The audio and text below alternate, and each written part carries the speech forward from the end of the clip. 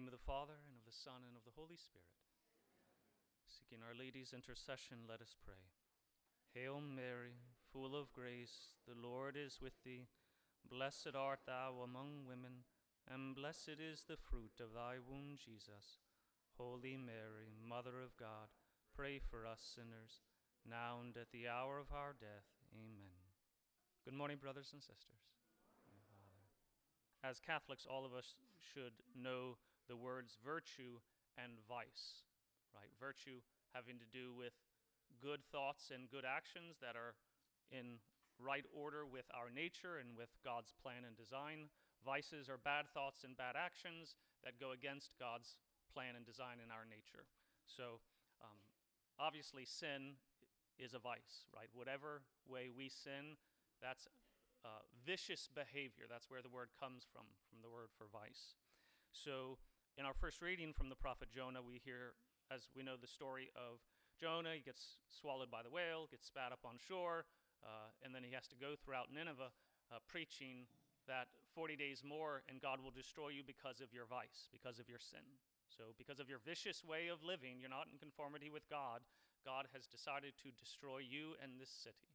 And again, it takes him 3 days to walk through the city, but even at the end of the first day, everybody in Nineveh is ready to repent. Right? They put on sackcloth, they sit in the ashes, and they fast. They don't eat food and don't drink. And when God sees their change of heart, he repents of his intention to destroy them, right? This is what it says. When God saw by their actions, how they turned from their evil way, he repented of the evil that he had threatened to do to them. He did not carry it out. And this is one of the essential Christian messages, that it's not enough to have faith in Christ, right? It's not enough just to have faith. We have to act on that faith. That faith has to be put into practice in our lives by how we think and what we choose to do. And so the life of Christ, as the church explains it to us, is a life of what we call virtue, right? There are many different virtues. We have to work on all of them and grow. Some people are better in one virtue as opposed to another, and yet some of us are weaker in one virtue or another, and so we have to strive harder in that virtue. It doesn't matter what the virtue is. I'm not going to go into all of them today. There's too many. But it's actions, right? It's actions that God is looking for from us, his people, because it's our nature. God created us with these bodies through which we live and interact. And so if my faith, if my trust in Jesus Christ is only a matter of my mind and heart, and it doesn't do anything to change my way of life, then clearly it's hollow, it's empty. But we live in a culture that no longer encourages virtue in its people. Right? You can call it the woke culture, you can call it the victim culture, like whatever you want to call it. Instead of holding up what we call virtuous actions as the goal that all people of our society should strive for, right? Even just natural virtue, let alone the supernatural virtues. Instead of doing that, it's lauded and praised when somebody claims that they're a victim. They see that as a mark of pride. I'm oppressed. I'm broken. That's not a mark of pride. There's nothing good in that. It doesn't mean we condemn them for their brokenness, right? As Christ teaches us, we love all, especially the poor and the weak and the vulnerable, the most.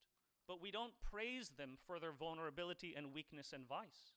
There's nothing good in that. It needs to be repented of, and then that person needs to strive for virtue. But we don't get that culturally anymore. And so our culture, our country, just like Nineveh, is on the path to destruction.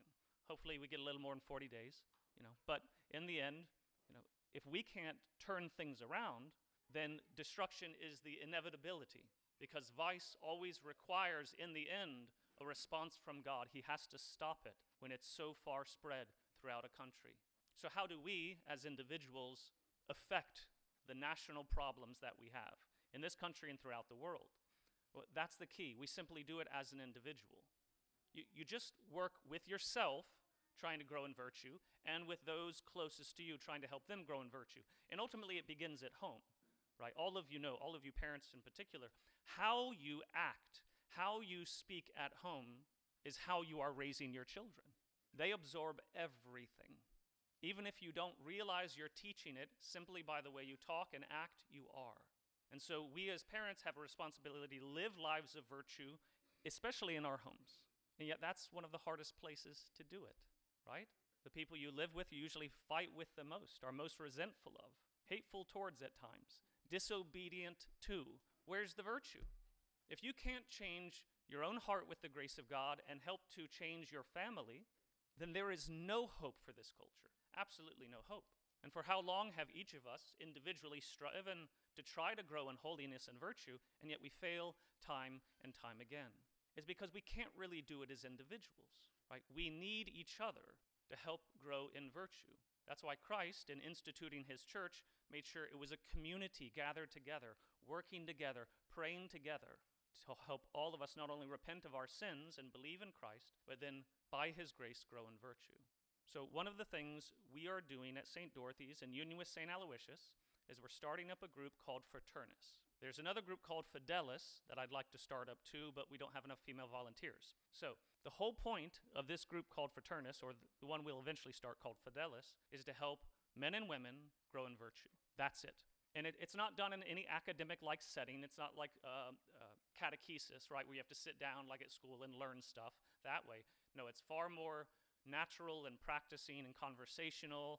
They play games, they eat food together, they have a meal together, right? So it's a very good environment. It's not a class, but for Fraternus, it's where fathers and sons work together in this program. It's a great Catholic program to help them grow in virtue. Now, we fathers clearly need to grow in more virtue, but if we grow in virtue, we can help our sons grow in virtue. Vice versa with Fidelis, which is for mothers and daughters, for women, right? Again, it's to help them grow in virtue because, young ladies, you're going to learn to be a woman based on the life of your mother, how she lives and acts. Young men, you're going to learn to be a father based on his actions and his words. So we as parents have a great responsibility to strive for virtue, but we need other men to help us. Wives need other women to help them. And that's what these groups are designed to do.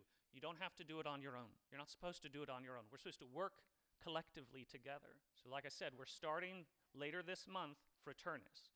We're not going to be able to start Fidelis right away. Again, ladies, you got to volunteer. We need you to step up and volunteer because it's run by you, the people, right? So the men run Fraternus, the women run Fidelis. But later this month on the 29th, on Monday the 29th, it's going to start up at St. Aloysius in Hickory. They have a great hall with lots of extra rooms underneath the church. So if you're not familiar, just drive up there. You'll find it's easy. It's my home parish. And so for the first 4 meetings of Fraternus, this is for the men and the young men.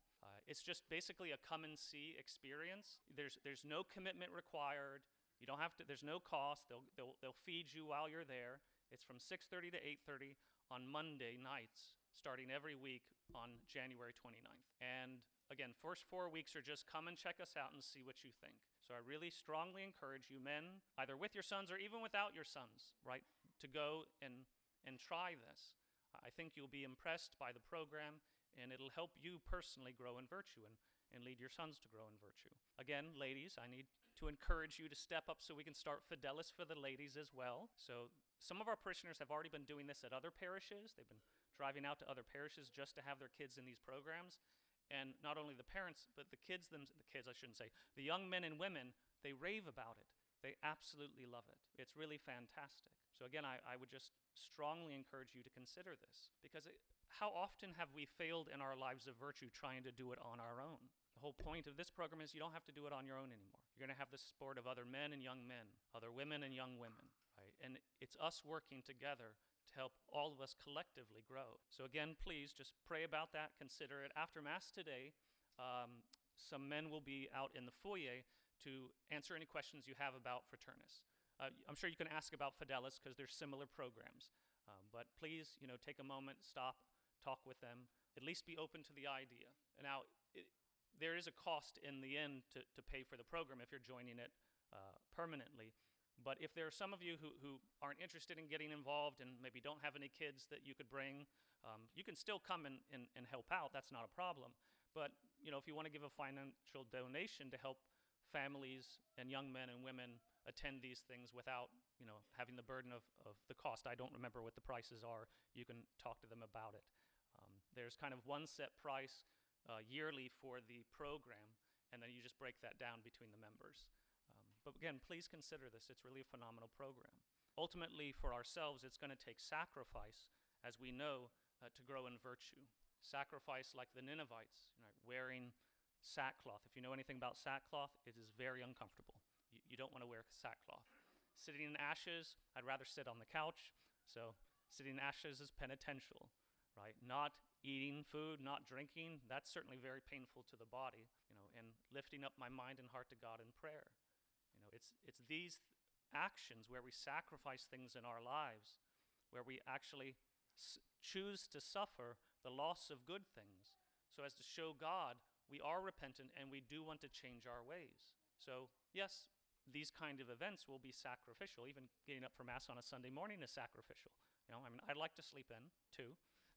But when we are willing to give things up for the Lord, not only does it please Him because He sees our desire, right, but it enables us to receive all of the graces to grow in virtue that He pours out upon us. In the name of the Father, and of the Son, and of the Holy Spirit.